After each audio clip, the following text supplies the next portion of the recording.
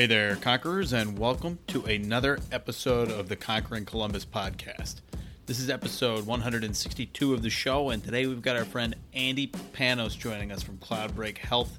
It's definitely an exciting episode, and Andy's got a great story. I hope that you all enjoy this episode and learn a lot from Andy. He's got a lot of great experiences to share with us and a lot of great advice. And of course, just wanted to say thanks again for tuning in to the Conquering Columbus podcast. We really appreciate everybody who's listening every week. Before we jump into that interview, though, we got to take a quick moment to thank some of our incredible sponsors here at Conquering Columbus, and that starts with Small Biz Cares. Small Biz Cares is a nonprofit founded by socially conscious community leaders here in Columbus, and their goal is to connect, mobilize, and inspire small businesses to create lasting positive impact in our community. And Small Biz Cares members have the unique opportunity to work with like-minded businesses to raise money for great causes and participate in large-scale volunteer efforts and improve educational opportunity for youth in our community. Their next event is on July 24th, Community Service Day, with a happy hour afterwards, meant for small business owners, entrepreneurs, and community-driven professionals across the city. To learn more, visit smallbizcares.org. That is small, B-I-Z, cares.org. Conquering Columbus is also brought to you in part by the Sundown Group. The Sundown Group is an Ohio-based nonprofit helping connect entrepreneurs to everything they need, including investors, mentors, capital, and talent, through business pitch events, workshops, and classes throughout the state. And you can get more information on the web at sundownrundown.org. And now I'm going to kick it back to Josh to tell you about our last sponsor, FMX. FMX is a cloud-based facilities maintenance and management software founded and headquartered right here in Columbus, Ohio. There's a lot of competitors in this space, but FMX has made a name for itself, become the fastest growing facilities maintenance and management software on the market on behalf of its extreme ease of use and tailored fit approach to its clients.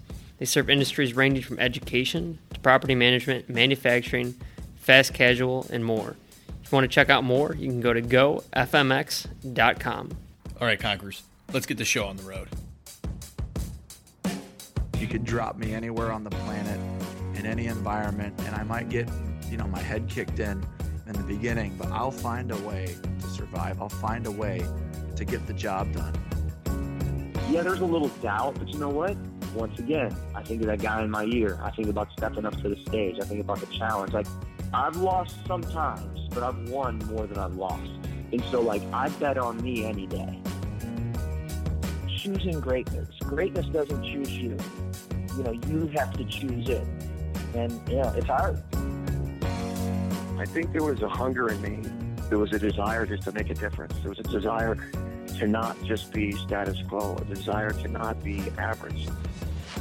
This is Conquering Columbus. Hey there, Conquerors, and welcome to another episode of Conquering Columbus. Today on the show, we've got Mr. Andy Panos joining us, and Andy is a co-founder and the Chief Operating Officer at Cloudbreak Health, a telehealth company that provides a suite of industry-leading services to their customers. And Andy first founded a company called the Language Access Network, or the LAN, back in 2003 when his brother got into an accident in Mexico, which was compounded by the fact that Andy's family didn't speak the same language as his brother's doctors. After seeing that problem, Andy formed the LAN, and since then, the LAN has become a part of Cloudbreak Health, an umbrella company for the several telehealth services the Cloudbreak team provides. And in 2016, Cloudbreak received the Patrick Soon-Shiong Innovation Award from the LA Business Journal. We're really excited to have Andy on the show today to talk about his journey and the story of Cloudbreak Health. Welcome to Conquering Columbus, Andy. Hey, thanks, guys. Appreciate it very much. Really excited to talk a little bit about our story, where we started, where we're going, and hopefully with a great finish. Yeah, it's all you can ask for, right? And it's good to finally have you on. We've talked back and forth before, and finally having you on the show, getting to hear your story here is going to be a lot of fun today, I think. But typically, we like to start back at the beginning, talk about early life, career, how you got to where you are, and we kind of mentioned that story on the background of the Language Access Network. So can you talk to us about maybe some main highlights along the way up to that point?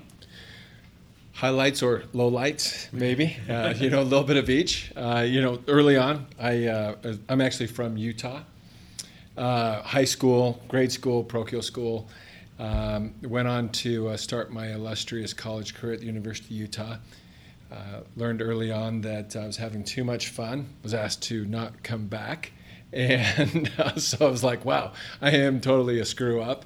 And so after some hard work and working, tough hours and some things, I said, you know what, I'm gonna call up my mom and see if I can make my move back to Montana, where she was living, go back to school, go up and become a businessman and go to school and learn how to do that. I fondly remember my first calculus class and sitting in that, and I looked up and I said, looks like I'm in marketing and communications. I'll see you guys later. And went on and graduated Montana State University out of their Billings campus, and started in the marketing, design, and printing industry while I was there. Made my way up through the sales organization, vice president, young guy, really kind of doing a lot of sales and enjoying it and some things. What age were you at that point? About 24, 25, right around there, when I first started kind of into that industry. And then, continued my course of that industry, really enjoyed it. Felt very good at what I was doing. We were fortunate in the company that I was working with, because when people say, well, you're from Montana and you're selling printing and design work there. And we say, well, if you come out here, we can do a press check on your brochure, and then that afternoon we can go down the Bighorn River and do some fly fishing. And it was a nice little incentive to bring people out, and we did a lot of that. And it was kind of nice. So from there, interestingly enough, I met a girl from Columbus, and met a girl, right? That's how it happens. It's kind of how it happens. It's kind of neat because, I knew a little bit about Columbus, even more so as a little bit of my background in marketing and design. I was working for an organization, or working with an organization known as Zoo Montana. And it was a group that was striving to put together the first zoo in Montana. And a lot of people, it was tough. A lot of people would be like, well, why do we need a zoo? I can drive 20 miles outside of town and get eaten by a bear if I want to. Why do I need to look at one in a fence? Kind of a situation. And so as we started this, we said, we need someone that really understands zoos. And our director reached out to Jack Hanna, said, hey, we want to start a zoo in Montana. Would you be willing to help us? And he did. He said, yeah, I'm going to come out Montana and help you guys start a zoo. And I started seeing a lot of people from Ohio, because Jack would start to bring a lot of folks out, and he ended up getting a place out there.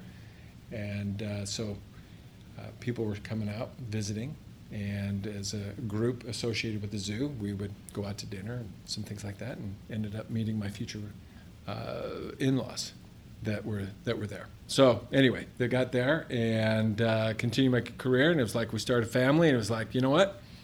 I'm going to move back to Ohio and continue my journey that way. So you show up in Ohio, and then how did things begin to unfold? Did you already have a position lined up when you came here? I did. I was working for a place called Hopkins Printing, and just continuing what I had been doing. And it was at that point that I met my future business partner.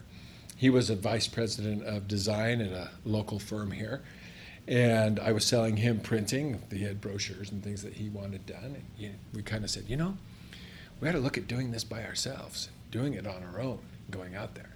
Never would have thought entrepreneur, right? Wow, what is an entrepreneur? And it's like, well, I don't know. Let's see what we can do. I can do the printing part, you can do the design part, and let's set it up and give it a shot. What year is this? This is 97. So, started April of 97, 96, 97 is right around where that was. That was crazy, right? Here I got a good job, getting a nice paycheck, brand new baby, just moved to Ohio. Hey, what the heck? Let's start a company. It was a little crazy at the time. We put together a business plan, started pitching it to some people and some stuff like that. Very fortunate that from some people that I knew, I reached out to a friend of mine. I said, this is what we're looking at doing. And it was my first introduction to what was known as angel investing. And this guy says, I'm going to give you guys $10,000 and, pay me back on a schedule, tell me what you can do and some things like that. And we were like, yeah, okay, we can do that.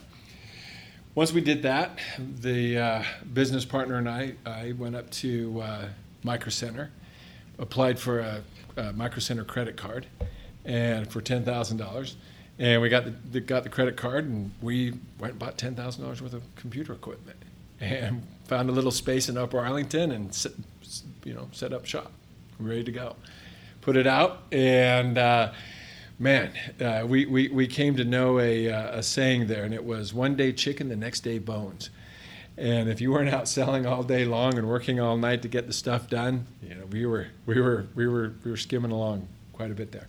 But we grew the business, and it was really a fact of getting out there and finding the clients, working with us, putting together our portfolio, and from a standpoint of Columbus, still the thing I love today is Columbus is a great city to do business. People in Columbus want people to be successful because it reflects on what the city is and how good we are. And I really appreciate that across the board. Yeah, I agree. I think Josh and I talk about it constantly on this show, but one thing we've always loved about Columbus and found is that people are always willing to sit down and talk with us here, right? And people are always willing to kind of spread their knowledge and help each other. So it's definitely something we've seen. Now, you get that off the ground. Was there a turning point there? So you mentioned you're kind of skimming along, and I don't want to spend too much time because I know we're here to talk about LAN and Cloudbreak Health, but I'm interested. Was there a turning point at which you were like, "Hey, this is going to work out"? Because you said you were skimming along. Was there ever a point where you kind of realized, "Hey, we're okay"? There is a point, but I think as soon as you get comfortable and you think, "Hey, we're making it now," is when you get caught. You kind of look over your shoulder, and as soon as you stop kind of looking over your shoulders, when you I think you start getting into a little bit of trouble. But there was a point, we started growing.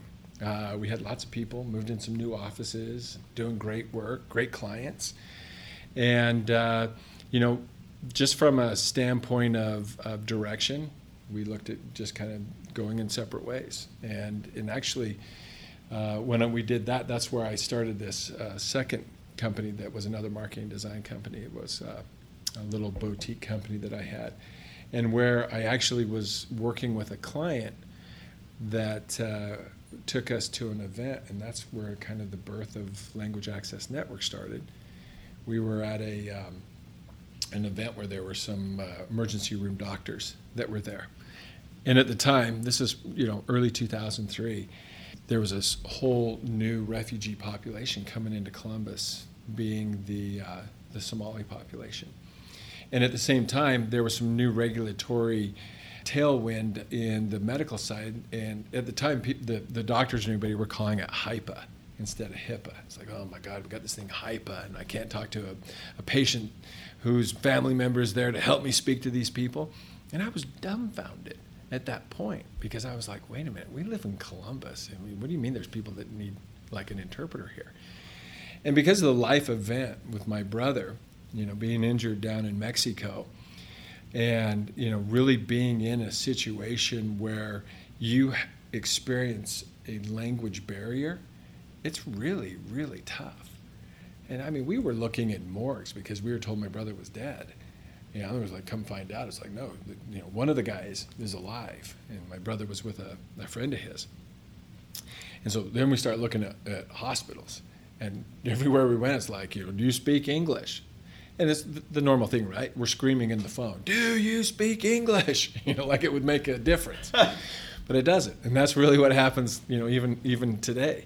And so these doctors talking about this situation in their own emergency rooms and bringing back up those feelings that I had, it was really starting to resonate with me. And there was this idea. And one of the doctors from Ohio State was talking a little bit about something that they've been doing, what was called telemedicine. And he was like, we have this little cart, and they put this little TV thing on it, and we wheel it, room to room. And it was at that point where we kind of were like, well, heck, if you could put a doctor behind the screen, why wouldn't you put an interpreter, and then you could have an interpreter anywhere you wanted? And sounds like a great idea. Someone should start a company. And it was that point forward that we started down a path of let's find out first of all what HIPAA is, and let's go down to Ohio State and see what this little device is, and let's see if there's something that could be done. And what we found out is that it was a much larger industry than we thought. And at the time, I'd done a couple of companies. This was my third company, and I'm thinking to myself, this is a piece of cake. We'll build it up, we'll flip it, we'll get out early, and we'll make a ton of money. And here I am 16 years later, still doing the same thing. It's a passion, obviously. Making a difference in people's lives every day is pretty neat, and addressing what we refer to as a healthcare disparity that's happening in the hospitals. It's something that's pretty neat and something that we've built that we can do. So what were some of the challenges early on, and how did you land that first customer with the product? Great question. In the early days, we really had to find somebody that was an early adopter of technology, that kind of felt that they were on the cutting edge, because what we were bringing, you think about that, 2003, FaceTime wasn't around, Skype wasn't around. We were bringing technology of video conferencing to a mainstream situation, and trying to gain the trust of a hospital or a medical facility to say, yeah, we'll take a chance on you. And we were, technology, the internet back then sucked. So trying to do any sort of two-way video was very difficult. You're inside of a hospital network that can be challenging in its own right. And then trying to convince people that what we have is better than what you currently have. And we can do it, better, faster, cheaper, if you will. And we got lucky. Ohio State was our first client. And they said, you know what, we're, local company. We're willing to take a chance on you guys. And we're going to set you up in our emergency room, and let's see if we can make it work. It was a lot of hard work early on. Quick story in the fact that one of our first interpretations didn't go so well, and we had the technology pretty much down. Remember, I'm a marketing guy, so I'm kind of like, go out and get the interpreters, go get these bilingual people to help us with this. And so I'm like going out, Craigslist, finding people, getting them in and interviewing them, and saying, this guy sounds like an interpreter, let's put him in a booth.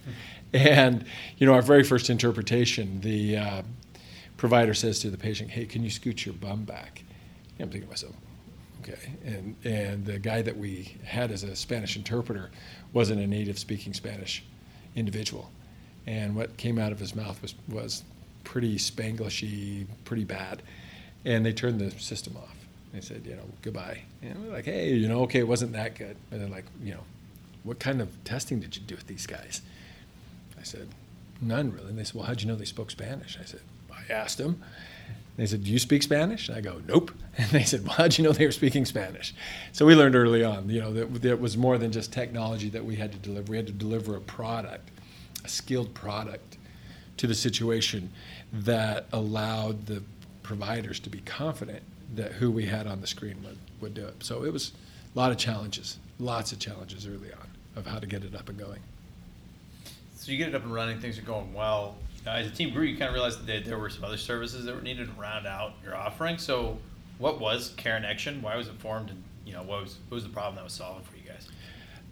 So the reason that we formed CareNection is, as a language company, we would come in and we'd sit down with a hospital and we'd say, okay, these are the things we need you to do in order for the video to work properly. And when we're talking to an IT department and we're a language services company, they're like, whoa, whoa, whoa, whoa. Stay in your lane, bro. You don't know what you're talking about. You guys do language, we do networking. Yet our IT staff is some of the most highly skilled video people that were out there, because we had to figure the way to transport video back and forth between the two entities in order for it to work. And so when we'd sit down with people and say, no, really, this is what you need to do. And it would be this long process of, well, they say to do this, but we think we should do it this way. And then we'd end up doing it the hospital's way. And they would say, can we try our way? And then we'd try our way, and they'd say, oh my gosh, it works. We're like, yeah, of course it works. We know what we're doing here. We haven't seen a network yet that we haven't been in, that we can't figure out how to do it. So CareNection was actually Language Access Network's IT team, and we spun it out as its own entity.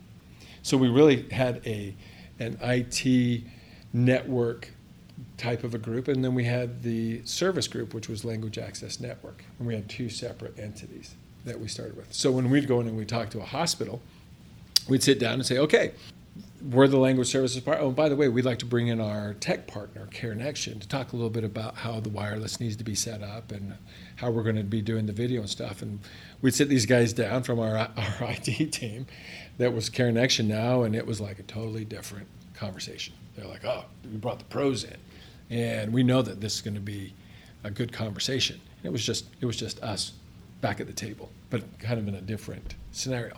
However, the tech part of CareNection and the network and the people that were on there realized that it's like, you know what, we have a product that could fundamentally work outside of language services.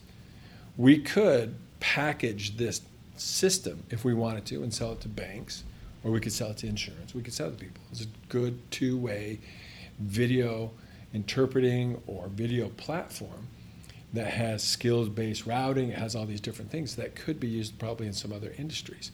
So we've kind of started going down that path a little bit. So by doing that, we kind of created interest in both companies at the time. So what made you eventually want to bring them both back under one umbrella? So great question again. So bringing both of the companies back together was actually spearheaded by a private equity firm that was getting ready to invest in us. They wanted to not only invest in the language services company, but they also wanted to invest in the tech company because they saw value in both. And what we ended up doing is creating an umbrella organization, which was known as CloudBreak, to bring both of those entities under one, so the private equity firm could invest into one entity, and we could, as a board and leadership, distribute money down to both of those wholly owned subsidiaries underneath that and give them the means to do that. Okay, so it was a financial structure to kind of help smooth things out with that transition. So how has that been? I mean, has that changed anything for either of the companies in terms of, the way they're structured or the way they do business? I think we essentially took two wholly owned companies and this culture and this culture, and we kind of put everybody under one umbrella, and everybody's still kind of working independently, yet kind of crossing because we need you and we're going to need you because you're our biggest client type of a thing. But when we made the decision to go back out into market as one entity and to say that we are CloudBreak Health, and CloudBreak Health addressing many different healthcare disparities, whether it be language services or stroke or psych or whatever it is, bringing both of the cultures together, I would say, has been probably the most challenging. We want to do one way, well, we do it this way. And as management, we've really had to steer that ship a little bit and to make sure that messaging that we're bringing out there as one is cohesive to both as we do this. And that's been, a lot of fun. So you start the initiative in 2003. What year do you bring both the companies together? So 2003. A little bit of back history as well. 2003, we get some angel investing money. That brings us up to about 2004. We have a change in the ownership group in 2004. By 2005, early 2006, we did something that was a little bit crazy. We became a public company, trading under the pink sheets. Highly recommend, if you're an entrepreneur out there, do not do that. It's not a good way to raise money. So we went into market and started down this path. We did raise quite a bit of money. We got up to about 10 clients. And in 2007, we were actually out in market trying to do another raise of cash. And one of our board members was actually the chief medical officer for a group in California called Emergent Medical Associates. And he says, you need to meet these guys. They're doctors. We run emergency rooms out here in Southern California. We have this need all the time for language services. So we got introduced to the senior leadership, in particular their CEO, who today is our CEO, Jamie Edwards. And Jamie's a recovering investment banker. He was the Lehman Brothers guy, and had made the decision to go run his uncle's company out in California. kind of show his uncle, all of his knowledge from the banking world to grow this ED company. And so he met with us, and he and I just really kind of hit it off. It's like, yeah, I really like your idea. I'm kind of an entrepreneur guy myself. And I said, can you help us with our pitch deck? And he said, yeah, I'd love to do it. So puts it together. We're back out in market in late 2007, and we find a group that's going to invest in us. And 2 weeks before they're going to fund our company, we get this phone call, and it was kind of like 2008 is going to be really bad. There's some really bad things happening. Good luck. And then click, kind of hung up. And we're like, hello? Where'd you guys go? And so we were kind of like, wow, what do we do? So I reached back out to Jamie, and I said, hey, you kind of told me that the way that we're doing this isn't the best way. What do you think we should do? He said, let me take it back to my business partners, and let me see what we can do. And he went back, and they created a vehicle to kind of extract us out of that public shell and to put us back as a private company. And so January of 2008 is kind of where we rebooted. And so from 2008 to 2014, we grew from like 10 clients to 350 clients. And it was that escape velocity that said, hey, we're gonna go into market. And right before that is when we kind of started CareNection, which was about 2014. And then 2015 is when we took the private equity money and started it. All right, Conquerors, we're going to take a quick break here in the show to tell you about a group called Columbus Gives Back. If you're looking for a way to get involved in your community, but you don't know where and how to start, look no further than Columbus Gives Back. By partnering with over 150 Central Ohio nonprofits, Columbus Gives Back makes volunteering fun and easy by offering 30 to 40 volunteer events each month that are free of cost, commitment, and hassle. Sign up for your first event today at columbusgivesback.org. That's columbusgivesback.org. Conquering Columbus would also like to take a moment to thank the 11th Candle Company. 11th Candle Company may be in the business of selling candles, but the social enterprise thrives on igniting hope. Employing women who have experienced human trafficking, 11th offers the resources to redeem, empower, and support them on their journeys to burn bright again. Every candle sold shines a light on an issue that often walks in darkness and provides hope to once trafficked women on their path to redemption. Come pour your own candle of hope at Polaris Fashion Place across from the Apple Store, or visit www.11thcandlecompany.com. That's www.11thcandlecompany.com, and that'll be linked down in the show notes. All right, Conquerors, let's get back to this episode. So there's a lot along the way, a lot of ups and downs, and you talked about going from 10 clients to 350. What did the team? How did the team change on that process? How did your role change? And what did you like about it? What did you not like about it? Well, a couple of things that we learned early on is, tech was incredibly important. This is the lifeblood. A lot of people are saying, are you a service company or are you a tech company? And the answer is we really are both, because our service lives on that tech. And we really worked hard on creating teams that could do the tech part of it. But because we are such a service-oriented company, that the resources that we were using was equally as important. The training of them, because we learned early on about the training, where we're going to put these interpreters, because we really didn't want to have them out of their homes. I can't control that environment. And for me, I went from, wearing 30 hats, even to the point where, I was on tech support early on. I'd get a call at 3 o'clock in the morning, and it's like, oh, Marty's not working. I'd run down to the hospital, throw my pants on, run down to the hospital, and, oh, you got to open the flap on the camera so that you can see the video, and run back home and, jot that down, because I'm going to ask that the next night when they call and they can't see the video again. All the way up to, meeting with, clients and selling and everything like that.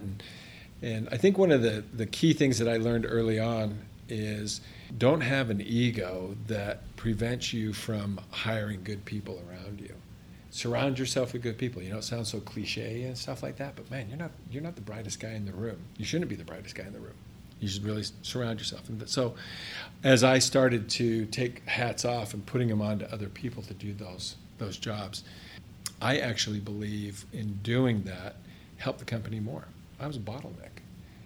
Our CEO could be a bottleneck. Anybody in that group that was trying to run the company could become a bottleneck, because you're trying to do so many other things that if you're not delegating that off to people, you're not growing. You're really hurting the company. So as you guys look to the future, what does the organization structure look like today, and what do your goals look like for the next 3 to 5 years? So, from an organizational structure, senior leadership, we're still pretty flat hierarchy. There's from an executive standpoint, there's 6 of us. Then we drop down into some middle management, but primarily, we're about 450 strong in employees, W-2 employees, and a majority of those being interpreters, covering 8 language centers across the United States, everywhere from here in Columbus down to Puerto Rico, New York, and all the way out to the West Coast with Portland and LA. But we're still driven. Our overall goal and mission is still pretty much stayed the same from day one. We want to be impactful in making a difference in the lives of people that present at a hospital that need care. And as we've grown, obviously, we've added other use cases, is what I like to call them, starting with addressing language services. Now the platform we're doing telepsychiatry, so same platform, just a different use case. I think one of the neat things that separates us is that we're able to bring an interpreter into that session. And the fact that communication is still the number one diagnostic tool for a doctor, and so being able to kind of bridge that and to bring that unified health team together on one platform really makes a difference in that. But I think over the next 5 years, we're gonna continue to establish and work to establish to bring Cloudbreak Health as the leading unified telehealth solution in the marketplace. And I think we have a very unique way of doing that, in that. Right now we're in about approximately 1,300 healthcare facilities across the United States, and we're all kind of a little bit of disciples of Peter Diamandis and his thinking.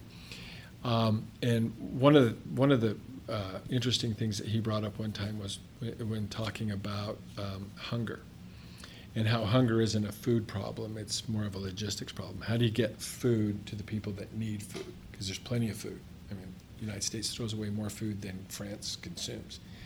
And we've kind of taken a little bit of that approach as well, is that, a lot of people think that there is a doctor shortage or there's problems with that. But what we truly know is there are facilities that have capacity of doctors, and how do we get those doctors to the areas that need a doctor? And we believe that our solution, our telehealth solution, can expedite that, because we have relationships into all these places. So if you could imagine, we have the leading cancer center in New York, and people need, good oncology in the Midwest. And because we have clients there, we can broker conversations and create relationships where we almost create a whole marketplace where everybody can kind of work together in that. And that's a little bit of our goal, is to kind of get that going. So pretty exciting. Yeah, and it's interesting, kind of in a unique position, because as the United States continues to get more and more diverse, interpreters become more and more important. But it's a side question and probably a whole nother conversation. But what do you think, so jumping back into the interview, what do you think some of the biggest challenges for your team will be moving forward? It's interesting, and I still see this today, and I'm seeing it more and more. I think one of the biggest challenges that we're seeing is that there are times where we still believe that we're a startup, and because we're entrepreneurs, right? It's like, wow, we're gonna do this and we're gonna do that, and the challenge right now is taking that company that we are right now and really transitioning it to an enterprise level company, and really putting the processes and systems in place to make it a sustainable company going forward. We've lived a lot in what we refer to as the what if, and not the, or the, oh well, not the what if. And, the what if creates analysis paralysis, and just do something, and if it doesn't work, oh well. But now we're kind of living a little bit more on the what if, we should think about this before we do it and how it's going to impact people. And that's a transition that we're starting to see from that standpoint. And the other thing, from a standpoint of some challenges, is obviously the culture one, because we're kind of going from a culture of what I refer to as a culture of one when I started the company, and we were talking a little bit about the two different cultures. At some point, I can't be the culture of the company. Our CEO can't be the culture of the company. The culture that we've established really being kind of we've established this culture of, as corny as it sounds, is that we're kind of like a family. But, we believe that a culture of many is really what's going to shape our company going forward. And that I think is going to be very, very important as we move forward, and it's a challenge. We talk about the culture of one and kind of going to the culture of many. I always kind of think back of a local company here, Wendy's, and how so much of the culture of Wendy's was based around Dave Thomas. And Dave Thomas, but when he left and when he passed away, it was like that culture was based on him. And you kind of see how they had to pivot and become a different culture and to kind of reshape themselves. And I think that's something that any company that's moving into an enterprise style company needs to take into consideration. It's not about the founder, and it's not about the entrepreneur. It's got to be more about the whole culture. It's such an interesting set of problems. Like you hear a lot of times that people will talk about there's different people needed at different stages of a business, and a lot of people will go as far as saying that the people who get you to certain points can't get you to the next. I think I'm a big believer in people and their ability to adapt if they really want it. So I don't know if I believe that to a holistic standpoint, but what I do find interesting is like the stage that you guys are at, and even going through business school and reading about some of these large Fortune 500 companies, public companies. The biggest struggles they always write about aren't making more sales. They've hit a point where the money's coming and they have it, but sustaining that culture, continue to innovate, building a culture that's going to keep them alive for the next 5, 10, 15, 20, 100 years. So it's interesting to see you guys start to hit that threshold, not really worry about startup problems anymore, but how do we begin to look at ourselves as an enterprise corporation and now start to deal with enterprise problems? And I'm sure that that's got to be a unique challenge for you. Your mindset's got to completely change, kind of like you mentioned. It can't be a focus anymore of like the startup situation, but how do we operate as a big company? So I think that's pretty interesting. Especially when you bypass some of the systems that have been put in place. It happens, right? It's like, why did you call that person? Well, I needed an answer. It's like, well, we have a new process here. That person reports to this person. You should be talking to that person, not directly to the person. I'm like, that's a change. That's what I'm used to. If I had a question or something like that, it's a learning experience, especially when you look at an entrepreneur who is used to running everything and running down the road and making sure of things. I feel that is the most challenging part of an entrepreneur. And they always talk about it, right? The entrepreneur gets to a certain point and then they have to hand it off because you have to start to put in those processes. And I'm learning that. Yeah, that's a fun one. That is. So a lot of our listeners, they're young professionals or entrepreneurial in spirit, maybe 24, 35 years old. You kind of fell into entrepreneurship, it sounds like, and then you've kind of just seems like your mindset and just sitting with you and talking with you a few times I have seemed like you kind of go with the flow a little bit more, and you're not like, I don't imagine you as a person that had like this exact path planned out that you were going to go down. So for our listeners out there that are entrepreneurial, or maybe they do have their career kind of laid out step by step, do you have any advice for them? Some people always ask me, when we ask the goal question, I didn't answer what are my goals in 3 to 5 years, because my goals change quarterly. It seems like, I don't have truly a path. It is for me a little bit of a free flow. I have a thought and where I really truly want to be and how I'm going to get there. But as an entrepreneur, that path is always going to change. And you're going to be faced with things that you think is the right idea, and you might go down a little while, and then you quickly realize it's like that isn't it. So you have to change path, and when you change those paths, goals change with them.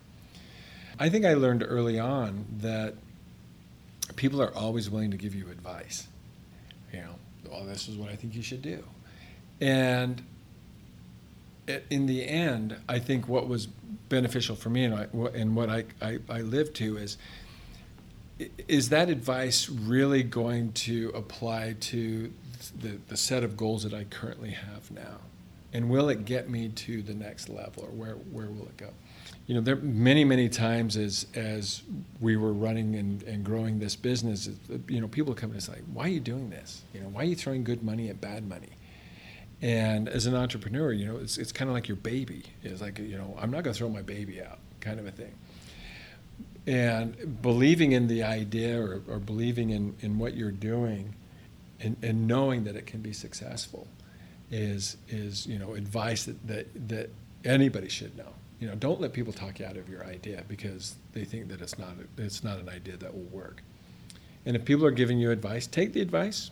If it works, use it. If it doesn't, discard it and continue on what you're doing.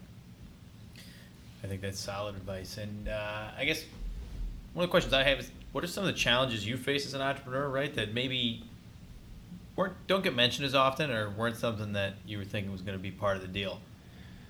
Wow. I think that's a really neat question, because I think one of the things as an entrepreneur, and I was talking a lot about how you're wearing all these hats and stuff like that. I think what happens as an entrepreneur, you have your head down so much, and you're down in these weeds, and you're constantly faced with different challenges every day, and you're just trying to keep things moving and stuff like that. That I don't think a lot of us kind of pop our head up enough and to see maybe a little bit of what we've created, the successes that we've had. I think that that's the hardest part. Is if you get too buried down into the day-to-day and that really tough stuff. If you don't free yourself and come up and see what you're doing, then it's going to be a long, hard road of what you're trying to do. So celebrate your successes; they're out there. And Andy, I think it's probably a good place to pivot towards one of our last questions of the show. It's centered around the theme here on Conquering Columbus, and that's live uncomfortably. And without telling you too much about why we chose that particular phrase for a show about entrepreneurs, what do you think of when you hear it? How does it apply to your life and career? Interestingly, I love that phrase, the live uncomfortably, because in truth, for the last 16 years, I've not lived comfortably. Even more than 16 years. 16 years at LAN and Cloudbreak, and even before that, as soon as you step across that entrepreneurial line, you're going to live uncomfortably. That's going to be, again, you're going to be constantly faced with decisions that, you don't always have the information for, or the right way of making that decision. We talked a little bit about, the comfort of, wow, you're finally at a point where you're making money and some stuff like that. That's when it gets uncomfortable, because now you're going into that next realm of different things. If I think really honestly, living uncomfortably is the life of an entrepreneur. And if you're not, then you're not in the right business. Again, living uncomfortably is when you've got a room full of people looking at you to give them direction and to lead them, and that they're kind of wanting you to tell them what to do or how to do things and stuff. That's living uncomfortably. And when you do that and you learn from that, it's when you kind of start to process that and to remember those things. And as an entrepreneur, you're not going to know until you kind of take that step and step over the line and hang that shingle and see what it is to be uncomfortable. It's a great feeling. Well, Andy, that's a great answer and a great interview. We really appreciate you taking the time to hop on and tell your story and Cloudbreak Health story here on the show. Awesome. Thanks, guys. I really enjoyed it. Yep, and Conquerors, thanks a lot for tuning in. That was Andy Panos of Cloudbreak Health. If you guys want to learn more about their team, check out the links down in the show notes. Thanks for tuning in. If you liked it and learned a lot, make sure you share it with your friends, like us on Facebook, give us a review on iTunes. That really, really does help us out, and make sure that everybody in Columbus gets to hear all these great stories. So other than that, again, thanks for tuning in. We'll talk to you next week. Hey, Conquerors, that's it for the episode today. Hope you guys enjoyed that episode and learned a lot. If you did, make sure to leave a like, share us on Facebook with your friends. We really appreciate all your support. And every time you share our podcast or leave a review on iTunes, it really does help us out. Before we let you go, we want to take one last moment to thank all of our incredible sponsors here at Conquering Columbus. And that starts with Small Biz Cares. Small Biz Cares is a nonprofit founded by socially conscious community leaders here in Columbus, and their goal is to connect, mobilize, and inspire small businesses to create lasting positive impact in our community. And Small Biz Cares members have the unique opportunity to work with like-minded businesses to raise money for great causes and participate in large-scale volunteer efforts and improve educational opportunity for youth in our community. Their next event is on July 24th, Community Service Day, with a happy hour afterwards, meant for small business owners, entrepreneurs, and community-driven professionals across the city. To learn more, visit smallbizcares.org. That is small, B-I-Z, cares.org. Conquering Columbus is also brought to you in part by the Sundown Group. The Sundown Group is an Ohio-based nonprofit helping connect entrepreneurs to everything they need, including investors, mentors, capital, and talent, through business pitch events, workshops, and classes throughout the state. And you can get more information on the web at sundownrundown.org. And now I'm going to kick it back to Josh to tell you about our last sponsor, FMX. FMX is a cloud-based facilities maintenance and management software founded and headquartered right here in Columbus, Ohio. There's a lot of competitors in this space, but FMX has made a name for itself, become the fastest growing facilities maintenance and management software on the market on behalf of its extreme ease of use and tailored fit approach to its clients. They serve industries ranging from education to property management, manufacturing, fast casual, and more. If you want to check out more, you can go to gofmx.com. You could drop me anywhere on the planet, in any environment, and I might get, my head kicked in the beginning, but I'll find a way to survive. I'll find a way to get the job done. Yeah, there's a little doubt, but you know what? Once again, I think of that guy in my ear. I think about stepping up to the stage. I think about the challenge. I've lost sometimes, but I've won more than I've lost. And so, I bet on me any day. Choosing greatness. Greatness doesn't choose you. You have to choose it. And, it's hard. I think there was a hunger in me. There was a desire just to make a difference. There was a desire to not just be status quo, a desire to not be average. This is Conquering Columbus.